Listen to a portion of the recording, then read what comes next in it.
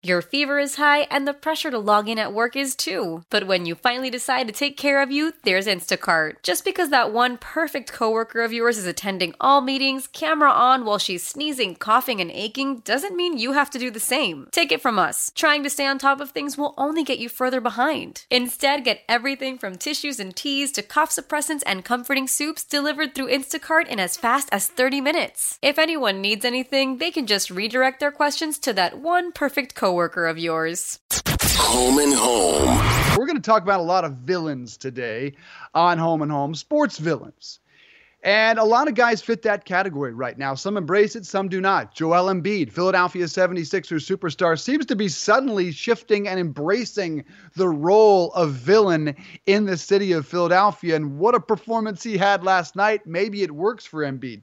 The Houston Astros are the villains of all of professional sports right now. And it looks like we now have a face of the villains. Unfortunately, he's no longer a Houston Astro because it sounds like from some excellent reporting from Ken Rosenthal, The Athletic, that Carlos Beltran was the face, was the brains of the operation of the sign-stealing scandal. So we'll get into the villainous aspects of the Astros. And will Tom Brady be a villain if, in fact, he leaves New England? Because our good friend Christian Fourier has some news that he thinks Brady is as good as gone. But we start with my villain this morning and why it felt like getting kicked in the nuts the first second I rolled out of bed today.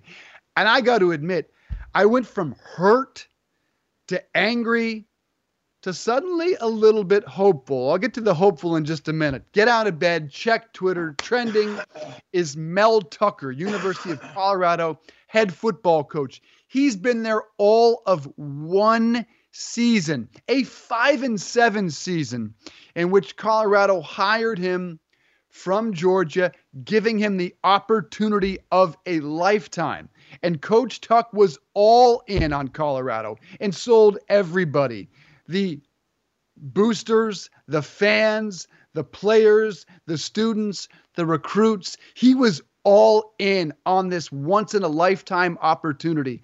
I talked to the University of Colorado AD, who was there for the interview at Tucker's home, who filled his home with Colorado gear and sold the school on how he was committed to them, on how excited he was for this once-in-a-lifetime opportunity. And just like that, Coach Tucker is freaking gone. He leaves Colorado, and maybe you aren't Colorado fans out there, but most of you can relate because your school probably tends to be more of the have-nots than the haves because there are only 20, maybe 25 haves, and most of them come in the SEC and the Big Ten and the Northeast, and everybody else is the have-nots. And when you're the have-nots, your coaches can leave at any given second. So Michigan State, after being turned down by everybody, 4 different candidates, including Mel Tucker, circled back to Mel Tucker. And after the first approach by Michigan State, Mel Tucker tweeted this: "While I am flattered to be considered for the head coaching job at Michigan State, I am committed to CU Buffs football for hashtag the build of our program. It's great athletes, coaches, and supporters. Hashtag unfinished business." What Coach Tuck, who I met this past season, forgot to tweet is that I am committed up into a certain dollar figure. And Michigan State gave him that dollar figure. According to reports, Bruce Feldman at The Athletic, they are doubling his salary from the University of Colorado. And so he leaves the greatest recruiting class Colorado has seen in years, 7th best in the Pac-12. Doesn't sound great for Colorado, it is. Leaves that program screwed, devastated. Alums like me, fans, students, and most importantly, the 30 or so commitments that he got, that he convinced to come to Colorado to build this program. This sucks. I trusted this guy. These recruits trusted this guy. Their parents trusted this guy. And I just talked to one of those parents just last week. His son played 3 years in the Ivy League and was convinced by Coach Tucker to use that one remaining year of eligibility to go to Colorado and help him build the defense that he wants. Now what? Now that guy probably doesn't have a chance of playing because it's an entirely new staff coming in, someone who hadn't committed to him. Look, I understand it's the almighty buck, but this sucks, Ross. This sucks for Colorado, and it sucks for all of college athletics that these kids have committed to a university and that a guy can leave after 1 year. Now, it's only a $3 million buyout, which apparently ain't much for Michigan State. It ought to be $10 million buyouts for every major college coach after a year or two. To leave a program after 1 year, I don't care about the dollars and cents. This just flat out sucks for college athletics. All right, so a couple things. Number one, would it make that much of a difference to you if he did it after his second year? It would feel a little less devastating. But still, I would be furious. I would be kicked in the nuts. I would be down. I would be blue. I wouldn't be as angry, but I would still probably have this same visceral reaction. Yes. Right. The only reason why I mentioned that is because I would argue that if he was going to do this, it's better that he does it now as opposed to bringing in a whole other class of kids another year. You know what I mean? Like, there's always going to be a year of kids. Like if let's assume Coach Tucker was going to leave at some point for $5.4 million, which by the way, I might need to be Coach Tucker if Coach Tuckers are getting $5.4 million these days. But let's assume he was always going to leave, which I don't know that it's the case, but let's just say that.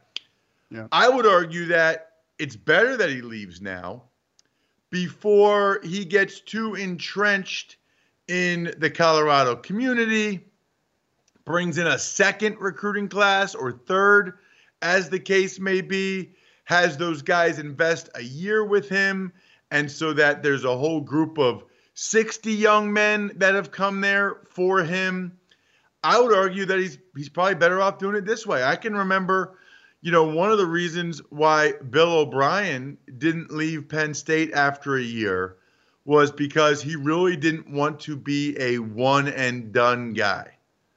But then he just left after the second year. And so all of those kids that committed to him and played for him as true freshmen, they're like, okay, so you stayed for one season? It almost would have been better off if he had been a one-and-done guy and he had left rather than convincing all those kids to go there and then leaving. So I understand your perspective on that, Dave, but I would say there's never a good time. It's kind of like the Phillip Rivers, there's never really a good time. It's never really good. So I don't care that much about one and done versus two. Other thoughts I have. Secondly, correct me if I'm wrong, but you really liked Coach Tuck as a guy, but you weren't really sold on him as a head coach and being the future of Colorado football anyway, right? Well, look, I did meet him, and he's a guy that he can sell you, man. I mean, the energy, the enthusiasm that he brings, and he seems like such a genuine nice guy. Little behind the scenes story, went out to a college football game. A friend said, hey, why don't you text Coach Tuck and see if you can come down on the sideline? I said, I'm not important.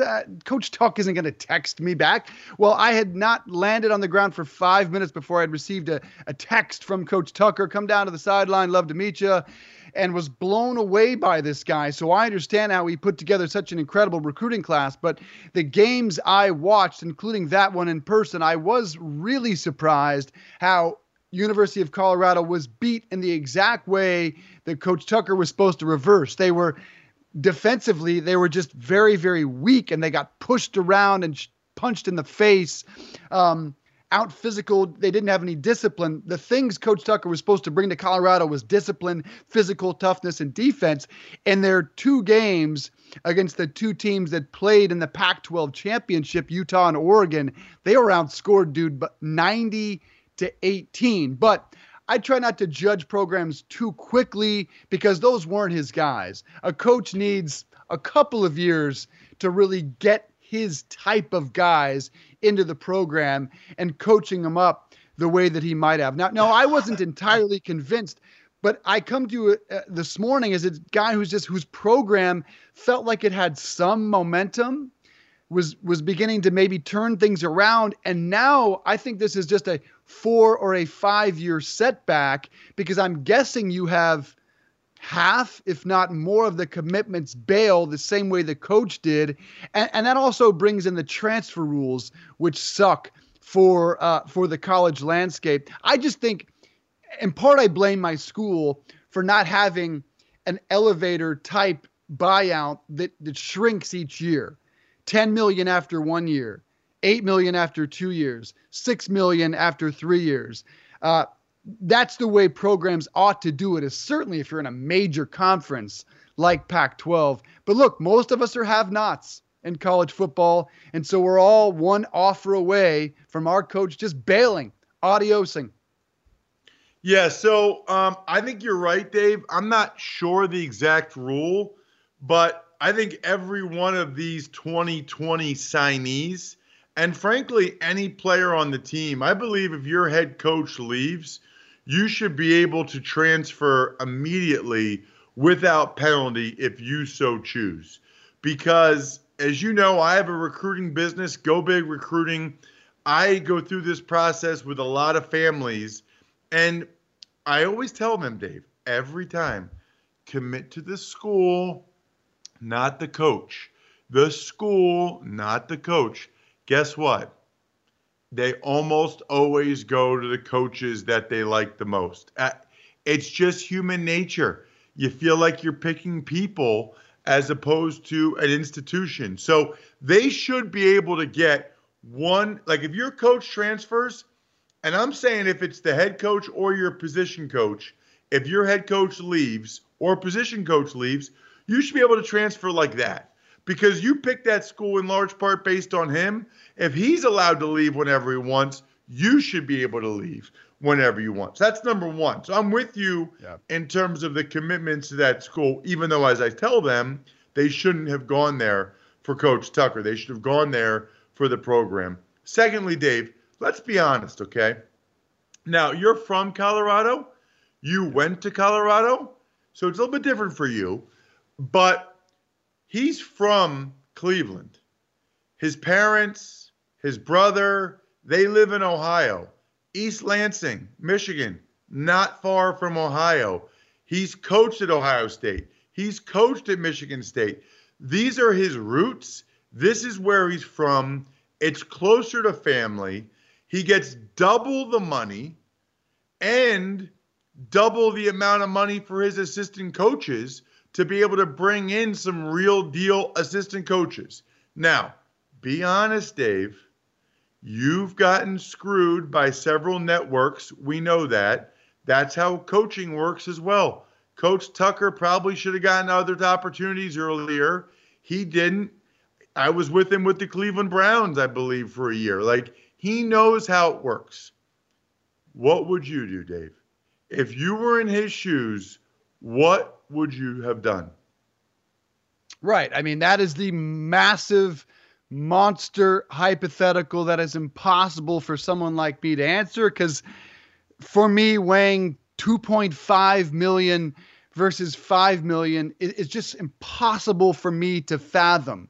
But if I was, I mean, look, it's easy for me to say because I will never be in a similar situation to this. And I've said this before, like if I'm weighing, and I said this about D'Antonio, right? Like, so this is consistent for me. When D'Antonio, who was the prior Michigan State head football coach, took that massive $4 million bonus payment and said, I'm going to stick around until I get that payment and then bail. What I said in the immediate aftermath is, I would make a very different decision if I were working for a television network, if I were working for a massive corporation like an Amazon or like a Netflix. I would make a very different decision if I was committing to an educational institution and to kids and to parents. So look, You can say I'm full of shit. That's fine. If I committed to a university and those kids and those parents, and they gave me the once in a lifetime opportunity and paid me $2.5 million a year to do it, I stand before you and say I would stick. I would honor my commitments. I would certainly not get on Twitter with a bunch of bullshit about I am committed to CU Buffs football for the build of our program, because he was only committed until the salary was doubled. Yeah, I mean, I hear you. Let me ask you this, though, too, because I got another question for you on this. Colorado used to be the haves. When did that change? Like, Colorado used to be a top 10, top 20 program. Colorado was a have. So it's almost hard to, like, have this, oh, poor Colorado have not. They were a have. They blew it somehow, some way. What was it?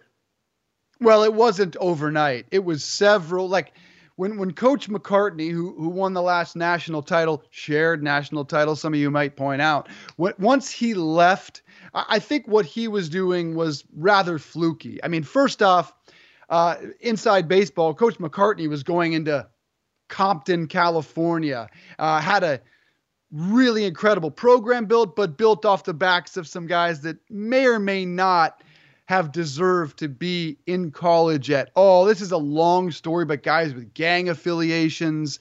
And it was a terrific run for Colorado, but it was several bad coaching hires in a row that just kind of over the years, they slipped and slipped and slipped. And then they were falling towards the bottom of the Big 12. The Pac-12 was thought to be a brilliant move.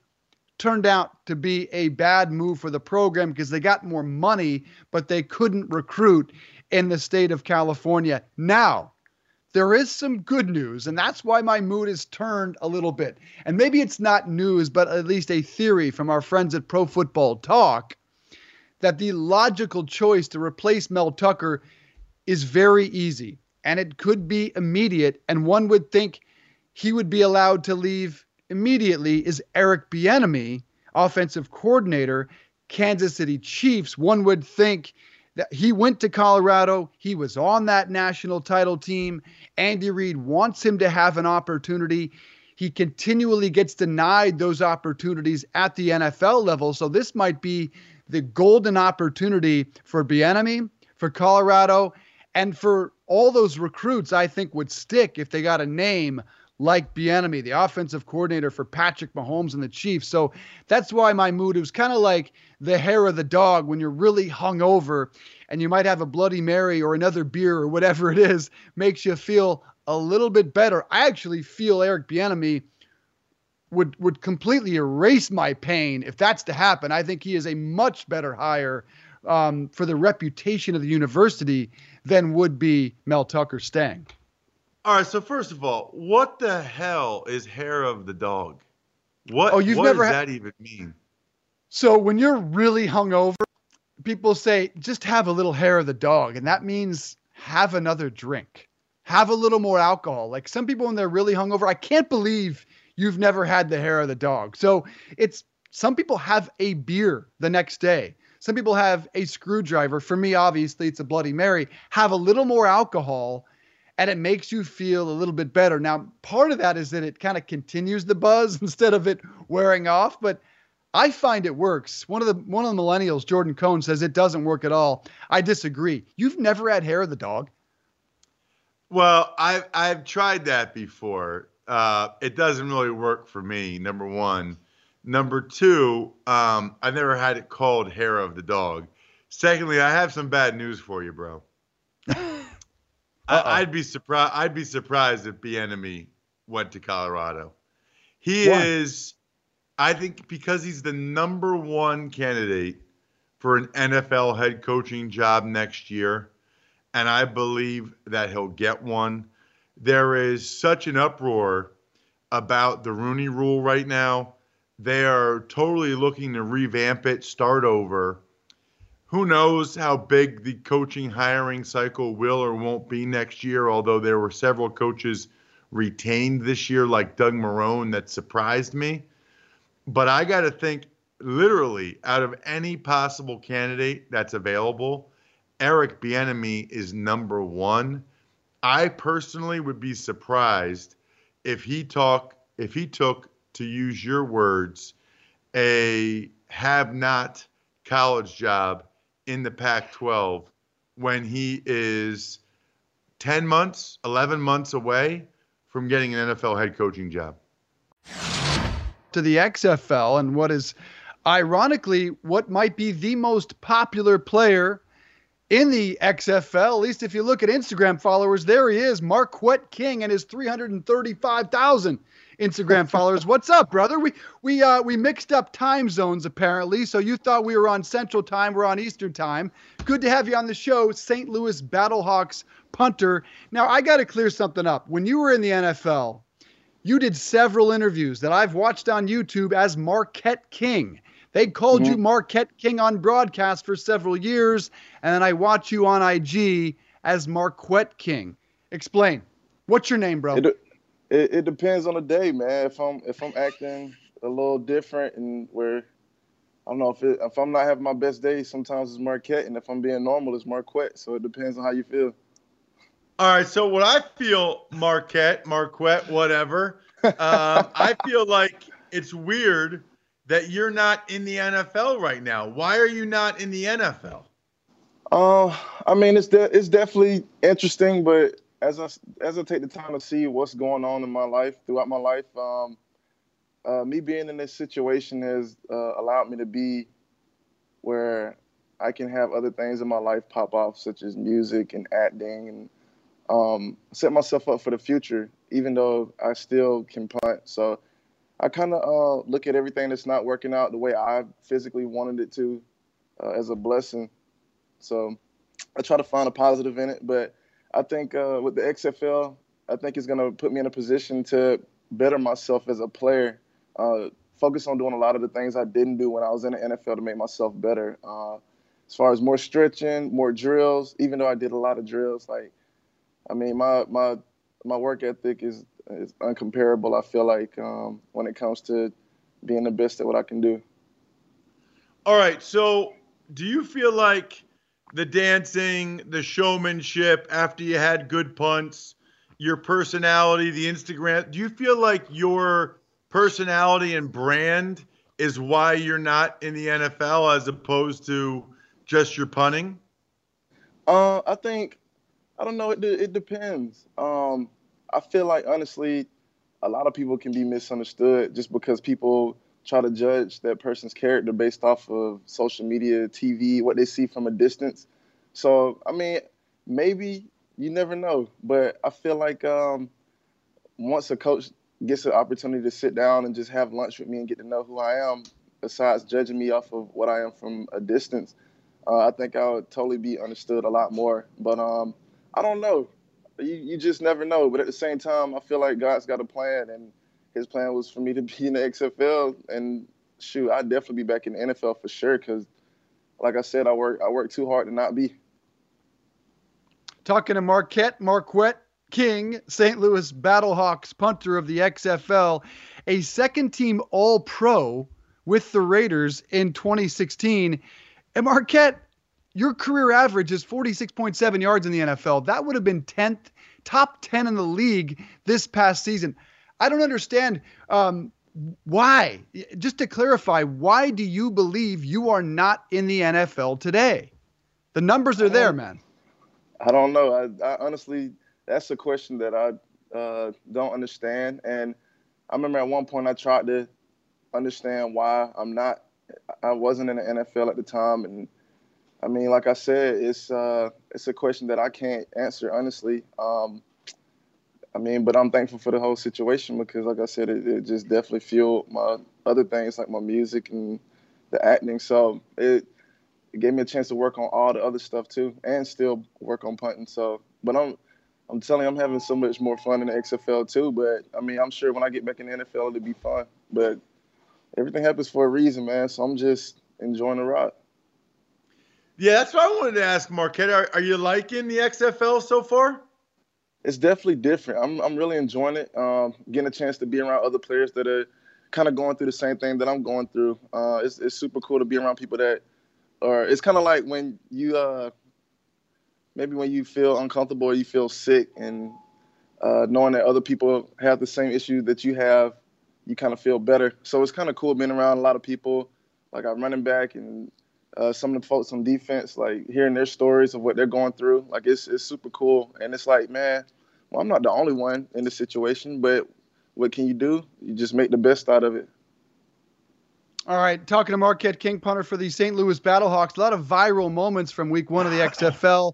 None more so than your 63-yard punt. And Pat McAfee chimed in on that punt and what happened to it inside the 5-yard line. Let's listen to that really quickly, and I want to get your reaction. And he's punted the ball way too many times if you're St. Louis. I concur. This is another laser. I concur, but whenever the wide receivers drop balls, you need a punter to save you with a perfect. What is he doing? What in the world? What?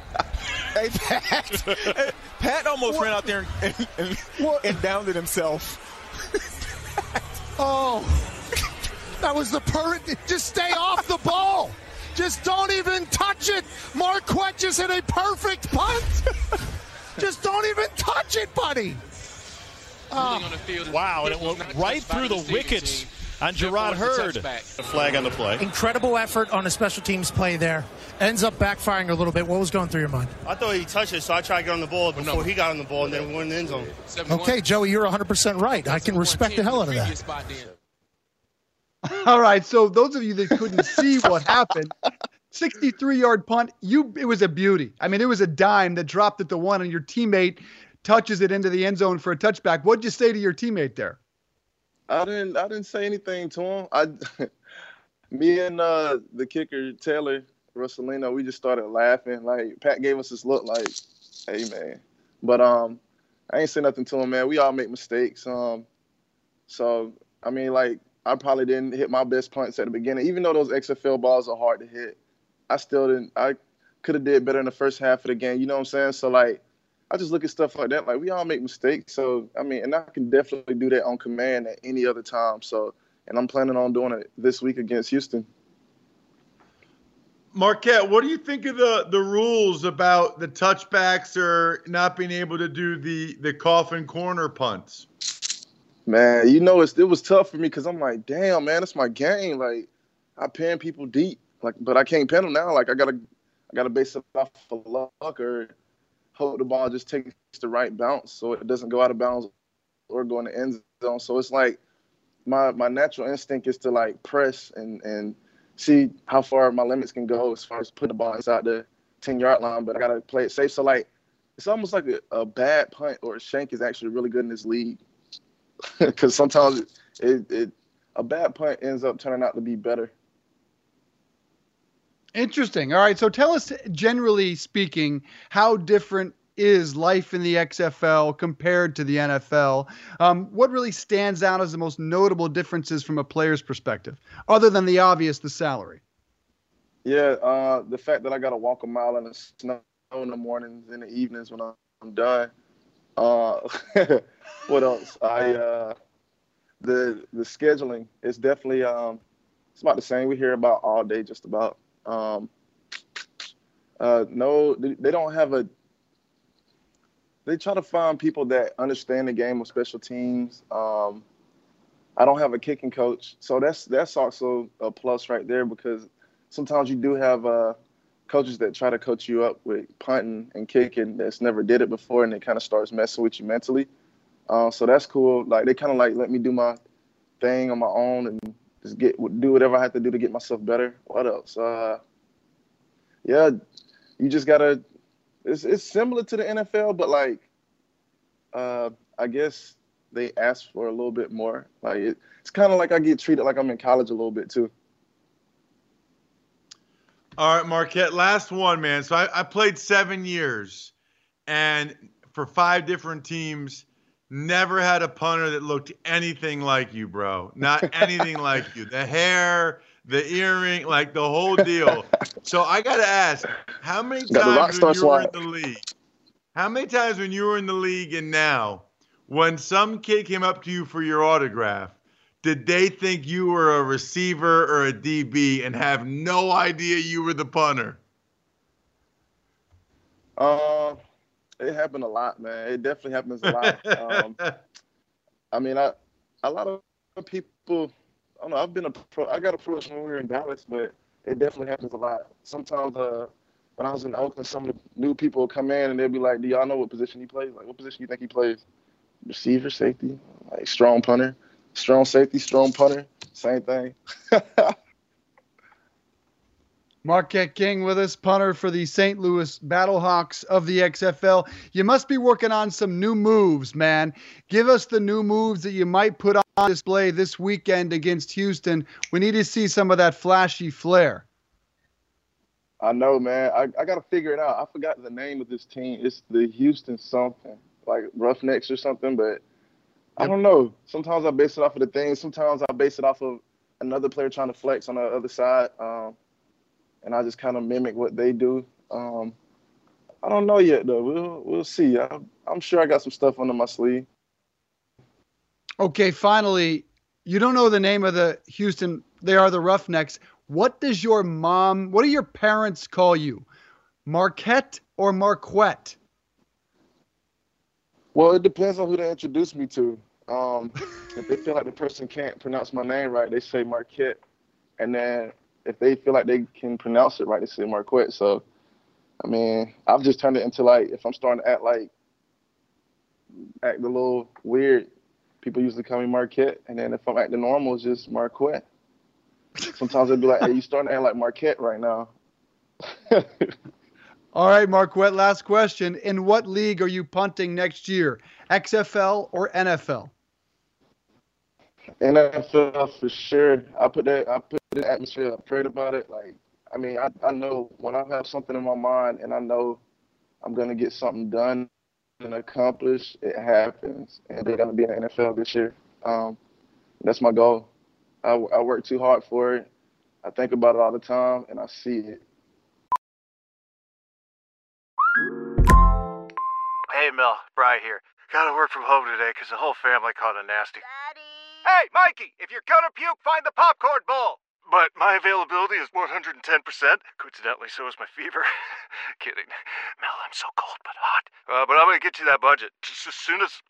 Mikey, popcorn bowl! Press 1 to use Instacart and get your family's sick day essentials delivered in as fast as 30 minutes. Press 2 to keep working. Do not press 2. Just use Instacart, Brian. How powerful is Cox Internet? Powerful enough to let your band members in Vegas, Phoenix, and Rhode Island jam like you're all in the same garage. Get Cox Internet powered by fiber with America's fastest download speeds. It's internet built for tomorrow, today. Cox, always building better. Cox Internet is connected to the premises via coaxial connection. Speeds vary and are not guaranteed. Cox terms and other restrictions may apply. Analysis by Ookla Speed Test Intelligence Data. Fixed median download speeds. US Q3 2023. If you've missed this fascinating few days surrounding Joel Embiid, one of the faces of the NBA and certainly the star of the 76ers, along with Ben Simmons, here's a piece of sound that ought to sum it up for you from WIP Sports Radio in Philly. Listen. I will say this right now at 6:15 a.m. I've about run out of patience with Joel Embiid, and I am fully ready to acknowledge his incredible skill set. Mm-hmm. But this guy is a wackadoo. You're booing me? The one guy who can play? You're going to boo me? My crowd's going to boo me? Because remember, he was the Broad Street bully. He was I'm Philadelphia, right? Yeah. He's a phony, Joel Embiid. He is a phony. He is a phony. He is arrogant. It's ego. It's narcissism. I mean, this guy, he thinks he's God's gift to basketball in Philadelphia, and it's just horrible. Joel gets paid by the fans. Joel should kiss our butts. And you want to know what? If Joel wants to leave, let Joel leave. He's a petulant baby. He hasn't stepped up to the plate. He hasn't grown a pair since he's been here, and enough is enough. All it's going to take is one more thing to happen, and he's just going to say, I want out. Right? Like, he's going to say, I'm out, I'm done, because it already feels like he's checked out. Like, that's what he's most interested in is playing games on social media. Like, you think his teammates are enjoying what's going on, that they have to answer questions about this? And be goofy, man. He ain't going away. He loves this city, man. I met the brother. He loves this city. If this is what he needs to do to get himself in the groove, get him in the groove. okay? I would prefer Embiid over a player who don't even want to shoot. I think Embiid wants to play for us. We need to let him play. Yeah, let's embrace him a little bit. Let's make sure the young man grows, but let's not stymie his growth and show some inappreciation, especially when it comes down to what Philly is about, period. Yeah. We talk smack and we ball and we bully. Let him be a bully. Radio.com Red Zone there, WIP Sports Radio in Philadelphia, regarding a bonkers couple of days with Joel Embiid and the Philadelphia fan base. Let's talk about it with Spike Eskin, program director at WIP Sports Radio, and of course the host of Rights to Ricky Sanchez, terrific podcast. You can check it out, radio.com app. Spike, good to talk to you, my friend. Who's crazier, Joel Embiid or Sixers fans? It's neck and neck right now. I'd say it's a photo finish. Joel Embiid is being similar Joel Embiid to the same Joel Embiid he's always been, and I think fans are being the same fans they've always been. I think their ire is misdirected. I think fans, I understand why they're frustrated with him, but I think their anger is a little bit misdirected currently. That would be my position on it. All right, so Spike, always good to talk with you, but can we start with, for people that aren't as familiar with the story, can you kind of give us the timeline of how he went from being beloved to villain and now maybe back? I don't know. Yeah, so the quick timeline is the other night against Memphis, the crowd was booing Horford a little bit, who hasn't played well. He hit a jumper and he sort of shushed the crowd, which is not really in his normal behavior. It was a little strange. So then the next game, they were booing again in the fourth quarter. The Bulls were winning. Embiid hit a putback dunk, also shushed the crowd, and then hit a big three at the end of the shot clock, shushed the crowd. I'm allowed to curse on this show, yeah? We're on the internet? Yes. Am I? And then the camera caught him yelling, "Shut the fuck up," to the crowd. So he wasn't looking at the crowd screaming it, but it seemed like he was sort of yelling it to them, maybe to himself. So then after the game, there is some, consternation with, our hosts, obviously, and fans about the shushing. And then he goes and posts a thing on Instagram that says, it's that Harvey Dent quote about, dying a hero or living long enough to be the villain. And then Jimmy Butler comments on said Instagram post saying, "I know a place where villains are welcome," and Joel Embiid agrees, I think alluding to Miami. And the picture that Embiid posted, he posted two pictures, one of him shushing the crowd, the other one of him playing against the Heat in Miami. The backstory on that, Embiid and Butler are very close. I think Embiid was pretty upset when Butler left. So that, and then we go into last night where Embiid has a big game and they beat probably the favorite to win the championship. And everybody loves him again. And then the quotes afterwards were sort of like, Embiid was saying, I do believe Embiid loves it here and does love the fans, like a lot more than maybe any athlete I've ever seen here. Said that if he can take the booing, then they can take the shushing, and he wants to win a championship, and he loves all of them. So that's the timeline. And so my question is, are you more frustrated after last night, seeing the Sixers have the ability to beat arguably the best team in the NBA and when they're healthy? Or, I mean, are you happier or are you more frustrated? I think people look at how good a team can play occasionally and think that is what they are capable of all the time. But that's the difference between being great and being good. It's just the amount of times that you can be really, really good. Just because they have the ability to be great on occasion does not mean that they have the ability to be great all the time. And I think that's the big confusion. I don't know when we lost that perspective. Furkan Korkmaz, a bench player for the Sixers on a minimum deal, scored 34 points and then 30 points in consecutive games. That does not mean that he can score 30 points every game. The Suns can beat the Rockets, or I think the Suns even beat the Clippers this year. There's nothing to say that means they have the ability to do it all the time. So I am not personally frustrated by the Sixers play because I don't think that there's anything surprising about how the Sixers are playing. I think they're constructed poorly. I think there's very little connective tissue within the team. I think they tried to accelerate the championship window of a team whose best players are 23 and 25. And when you look through the history of the league, that doesn't really happen. There's no NBA championships where the two best players are that age because they're not leaders at that point, and they don't really know what that sacrifice is, and they're not good enough. So I am not surprised by the fact that a team that was starting three power forwards and a center had trouble scoring. I'm not surprised by the fact that a team whose point guard still doesn't shoot the basketball has trouble at the end of games. That nothing about this is surprising or frustrating to me. What's frustrating to me is that they went into this season doing what they did, and that they spent the last 3 years, rushing something that probably didn't need to be rushed. And I think Embiid is the Instagram post was not. Embiid does not have a problem with Philadelphia fans. Embiid loves Philadelphia fans. I think Embiid's problem is that the one thing he's had over the last few years as he's been through injury and his friends going on and off the team and, the general manager getting caught saying that they should trade him on Twitter, all of these crazy things. The one thing Embiid has been this really good relationship with fans.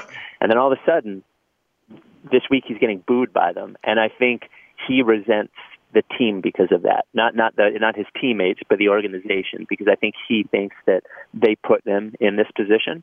And when you look league wide, superstars are treated differently than other players are. They've through the history of the NBA, the last 40 years, superstars get coaches fired, they get GMs fired, they get players traded, all of these things. And Embiid has not been afforded that luxury. And we can all say, well, he should shut up and deal with it, and he's getting paid $30 million, and yada, yada, yada. But that's not how the league works. And I think it is sort of fair of him to look at the team and say, you were playing me 37 minutes a game the first half of last year after I have 2 broken feet, 2 knee injuries, and a broken face. I think he can look at the team and say, you let J.J. Redick go for $12 million a year and replaced him with Al Horford, a guy that plays the same position as me, and paid him $30 million a year and made my life more difficult. Like, what are you doing? You fired a GM for publicly talking bad about me on Twitter, and you insisted on keeping his entire front office in place afterwards while I'm still here. That's not how superstars get treated, and I think he's frustrated. And I think look, telling the fans to shut the fuck up is never going to go well. There's not going to be a situation in which that everyone's like, yeah, Embiid, we'll shut the fuck up. But I can understand his frustration and where it's coming from. And I think while it seemed like it was directed at the fans, I don't think that's really where it was coming from. Yeah, Spike, that's what I was going to get to is everything you just said might be true, but I still don't like him shushing the fans. I still don't like him saying, shut the fuck up. It still bothers me, and I almost wonder if this is sort of his Ricky Waters for who, for what comment, and if he can ever fully come back from this. Well, so the guy that I think is more similar to is Jimmy Rollins, and Jimmy Rollins had a sort of an up and down relationship with fans because he wasn't afraid to be critical of fans. He was perceived as not always showing full effort all the time. He had a famous quote the year they won the World Series. I think it was in August, or he called Philadelphia fans front runners. And that was, trust me, WIP was busy for a few weeks after that, debating that. And every time he didn't run out of ball to first place, but ultimately they won a championship and he won an MVP, and everybody loves Jimmy Rollins, and that's how it is. If Ricky Waters had followed it up for who, for what, and busted his ass and won a Super Bowl, for who, for what would be we would all laugh about for who, for what, the same way that we laugh about the front runner comment. So I also don't think that people in the world have the attention span they used to. And I think it'll be, even you wake up today and the shushing thing, like Angelo's still mad about it, obviously, and there will be some people that are mad about it. Angelo, our morning show host at WIP, and there will be some people that hold a grudge, but I think ultimately people sort of feel the way they feel that day based on whatever happened last night. Sixers beat the Clippers last night. Everybody loves Joel, and I think we'll move on. Talking to Spike Eskin, WIP Program Director, host of Rights to Ricky Sanchez podcast. You got to check it out. I understand you, my friend, have a problem with my hometown of Denver, Colorado, having professional sports franchises. What's your fucking problem with Denver, the greatest city in the country, Spike, having pro sports teams, dude?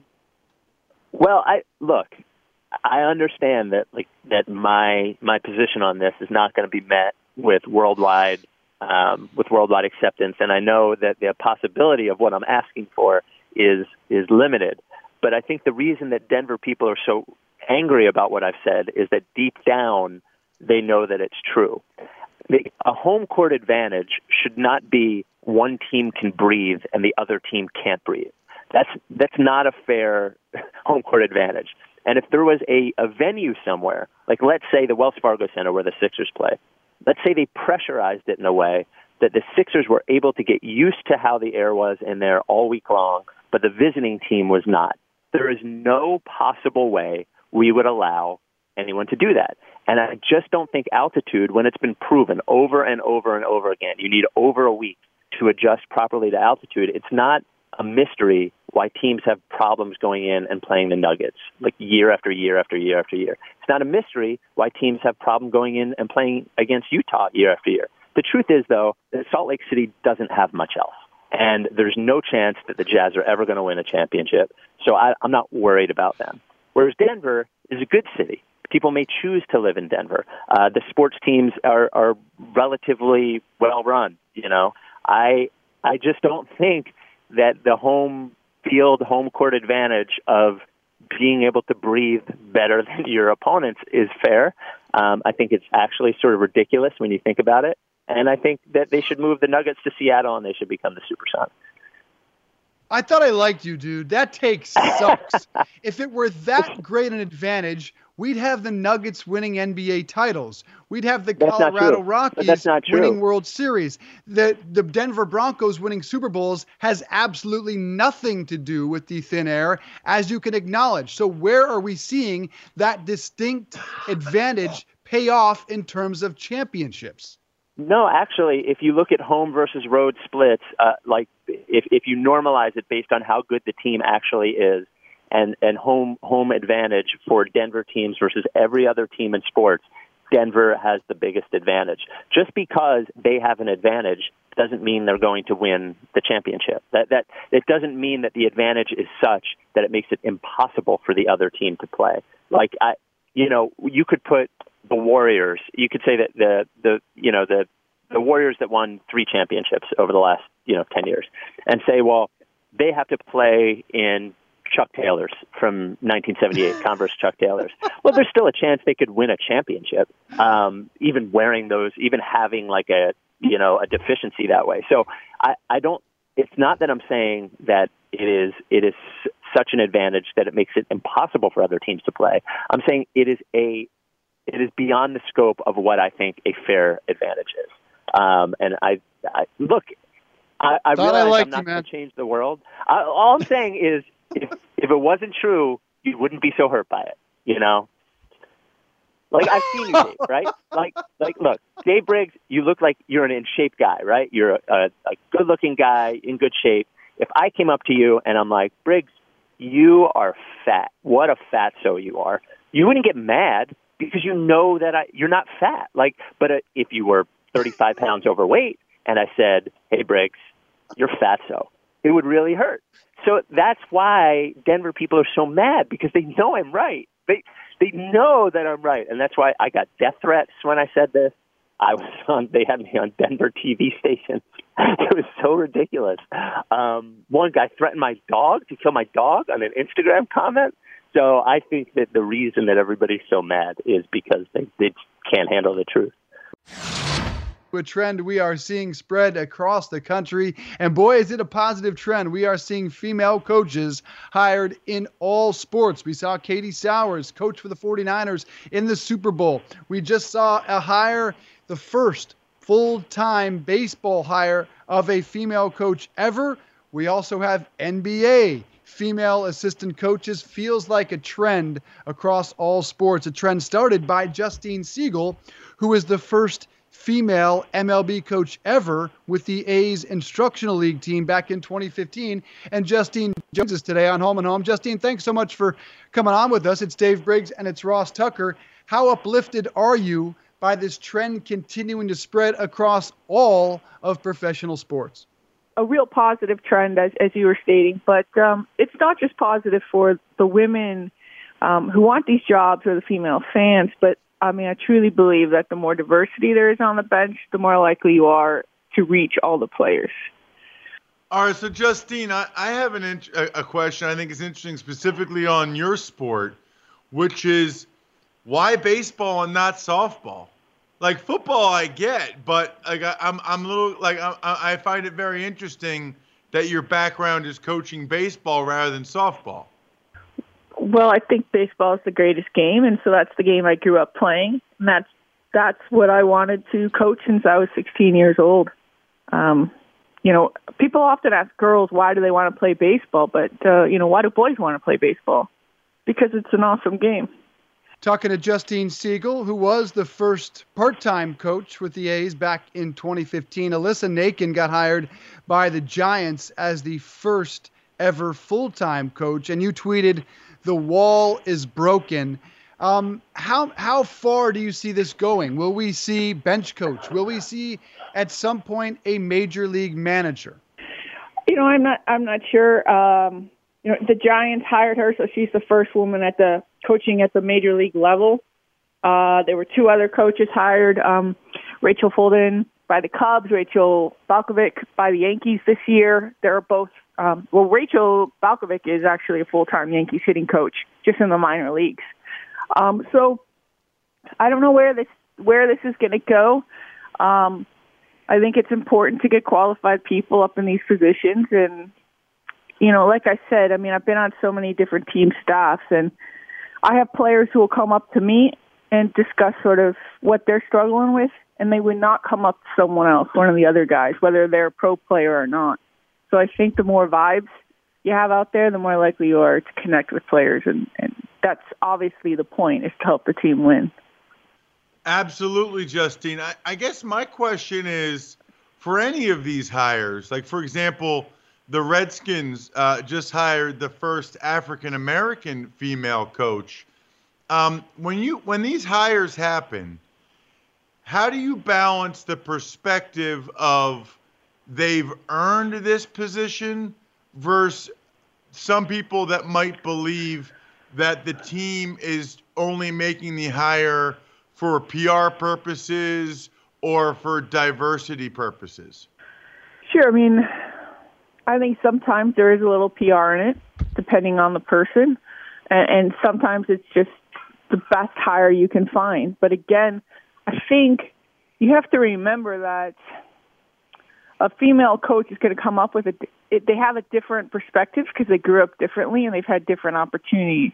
So that different perspective is what's going to help teams. It's just like we need to have African-American coaches. We need to have coaches who speak Spanish, come from, so that we can reach all of the players. And interesting, you know, like when I was in Instructs and, you know, the guys are 17, 18, 19, and, you know, their mothers are so important in their lives that they're used to talking to women. They're used to talking to their girlfriends. They're used to having women around in a different way that allows them to trust.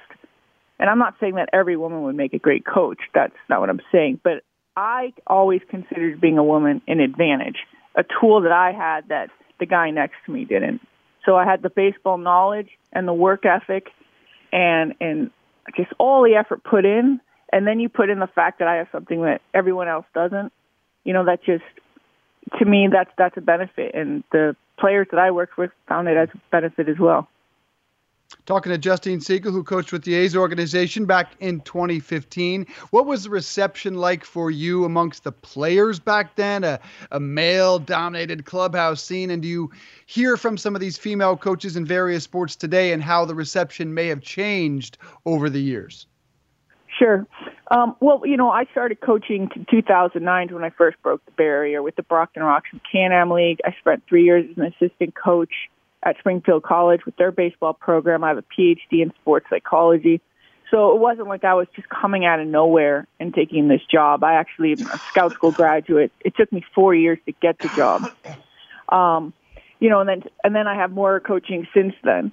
But so it wasn't like, yes, it's shock at first. Like, does she know what she's doing? Yes, she does. Okay, she's part of the team. And so I think, you know, men really just care about, can you make me a better athlete? Can you help me win? Can you help me keep my job? And if you can do those things, that's what they care about. I think that trend is going to continue because people are starting to realize that diversity is not just a token. It helps people. It helps teams win. It helps companies, you know, make more money. Justine, I'm curious. You said something interesting. I should have followed up right away. That you love baseball. Baseball is the sport. When I asked you, I have a couple daughters, and I coach their softball team, which I love, by the way. It's awesome. My question is, what do you like? What's different about baseball and softball? Just throwing it overhand, or are there different aspects of the game? Well, they're really different sports, and one way to sort of amplify this difference is that if we were to turn Major League Baseball into a softball league, people would be like, what are we doing? Like, that doesn't make any sense because they're obviously different sports. So the clear difference is, if you're not familiar with softball versus baseball, is that softball throws underhand, like fast pitch. It's a very quick game. The bases are shorter. The bats are lighter and longer. And it's just different. It's a quicker game in some ways at the highest levels. But you know, baseball is what I grew up with. I was a pitcher growing up, high school, men's leagues, and, you know, there's something about throwing the perfect curveball, you know, that I can't walk away from. I have long thought Becky Hammon, who is an assistant coach with the San Antonio Spurs, will be the first ever to break the glass ceiling, if you will, as a head coach of a male sport. Do you think we'll ever see a head coach, whether it be football, baseball, basketball? And if so, what sport do you think it's most likely? Yeah, I think Becky's a good choice in basketball. I think there's not that barrier like softball, baseball, where people, you know, they realize that it's not exactly the same sport. And basketball is basketball. I mean, there are obviously some differences, but it's basketball. It's basketball. And again, I mean, I can't stress this enough. Players want to win. Players want to do well. And if you can make that happen, then they're going to embrace you. It doesn't matter if you're a male or a female. How do you celebrate your fantasy football championship? I guarantee you have never done anything like our next guest. His name, Daniel Hixon, and you may or may not have seen his viral photos, an engagement-like photo shoot with his fantasy football trophy. Heck, I've never even seen before a fantasy football trophy quite like this one. If you're watching us on the radio.com app, you can see the photo shoot right now, and now you can hear Daniel Hixon. Daniel, thanks for coming on the show. Tell us about the fantasy football win, and where did you get the idea to have this romantic photo shoot with your fantasy trophy? Yeah, hey, thank you guys for having me on. Before I start, as you can see the trophies right here with me. When y'all were talking with Marquette King earlier, Ross, you said you had never really heard someone be addressed by two names, Marquette, kind of day to day. You know, I go by day-to-day name changes as well. You know, some days my name is Daniel, other days I'm Suit Fam 2-time fantasy champion. So, you know, now you've met two people. So, but yeah, you know, first off, thank you guys for having me on the show. With the idea, I give glory to God for it. I'm not a very creative person. If you talk to my friends, I'm kind of a vanilla person, but I just give him the credit. I think he helped me come up with the idea. The idea kind of came where all my great ideas come from, which is the shower. I was really just taking a shower one day, just kind of deep in my thoughts and stuff. And I had recently won and was just thinking of, hey, how's the best way I can further cement this second win for me in this league. I love fantasy football. I think the best part of it is the smack talking, rubbing it in people's faces. So I came up with the idea of doing an engagement photo shoot with it.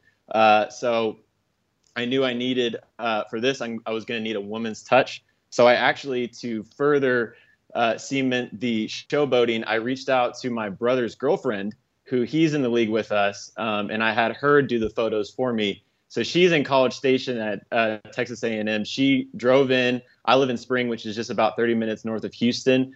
She came in. We went to kind of a park area not too far from my home, and we just did the photo shoots. I kind of had some ideas. I'd done some research. So my age, I'm 23 years old. When I go on social media, all I see is people getting engaged. So that's kind of where the engagement idea came from. I wanted to kind of come in on the fun. And so I kind of had looked around, saw some engagement ideas, some photos I wanted to recreate, kind of had the vision set in place. And then Kayla, she came in and she did an excellent job taking the picture. She is not a professional photographer. She's, like I said, she's just my brother's girlfriend. But we took the pictures. She did an excellent job editing it. She had like an app that she edited it through. And she made the vision go beyond of how I saw it going. So kudos to her. She did an excellent job with this. I really didn't see this really going anywhere. I would joke around with friends, or I joked around with a couple of close friends. I kind of kept this under wraps. My league knew nothing about it. They actually didn't know much about the trophy. This is actually a newly acquired trophy that we got just a few months ago when I won. And I had just revealed it to them at our Super Bowl party. We do our fantasy kind of in the year thing during the Super Bowl. And so just showed it to them then. So I knew I needed to wait until after they saw it before coming out with the pictures and stuff. And so I just put it on social media, put it on, I have a Facebook and Twitter, so I put it on both of those. And on Twitter, I just said, why not? I just tagged Christian McCaffrey and Aaron Jones, who were two players on my team. And I'm going to be honest with you guys.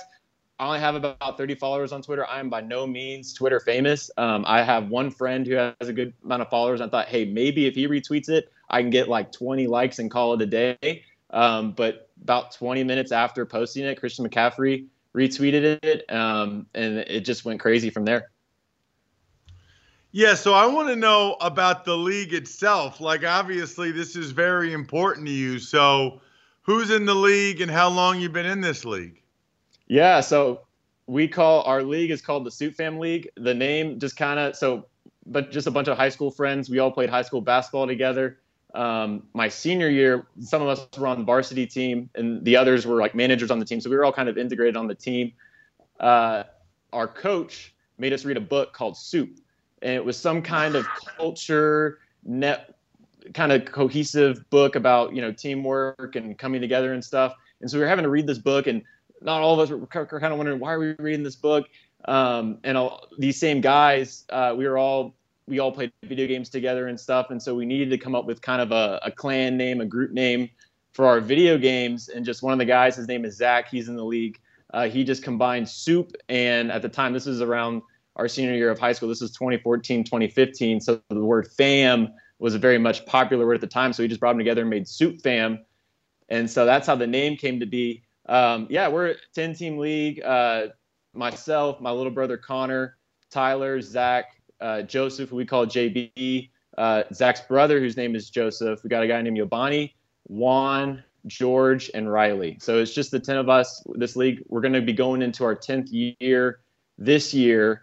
And so we love kicking each other's butts. We love talking smack, going back and forth.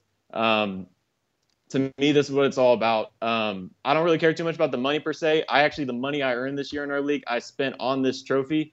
I like to do with the money I win. I like to give it back to the league in some way. Because really what fantasy is all about is just competing, talking smack, and just enjoying just the love of football and enjoying the love of fantasy. Hi, everyone. This is Dave Briggs. Thanks for listening to the Home and Home podcast. Remember, you can watch or listen live every day from 8:30 to 10:30 a.m. exclusively on the radio.com app or at radio.com/home. Celebrate and save at Ashley's Anniversary Sale. With Hot Buys, your choice of colors starting at just $3.99. Ashley Sleep mattresses starting at $2.50. Plus, receive a free adjustable base with select mattress purchases. And shop top mattress brands like Stearns & Foster, Tempur-Pedic, Purple, and Beautyrest Black with 60-month special financing. Only at Ashley. Subject to credit approval. No minimum purchase required. Minimum monthly payment, down payment, tax, and delivery may be required. See store for details.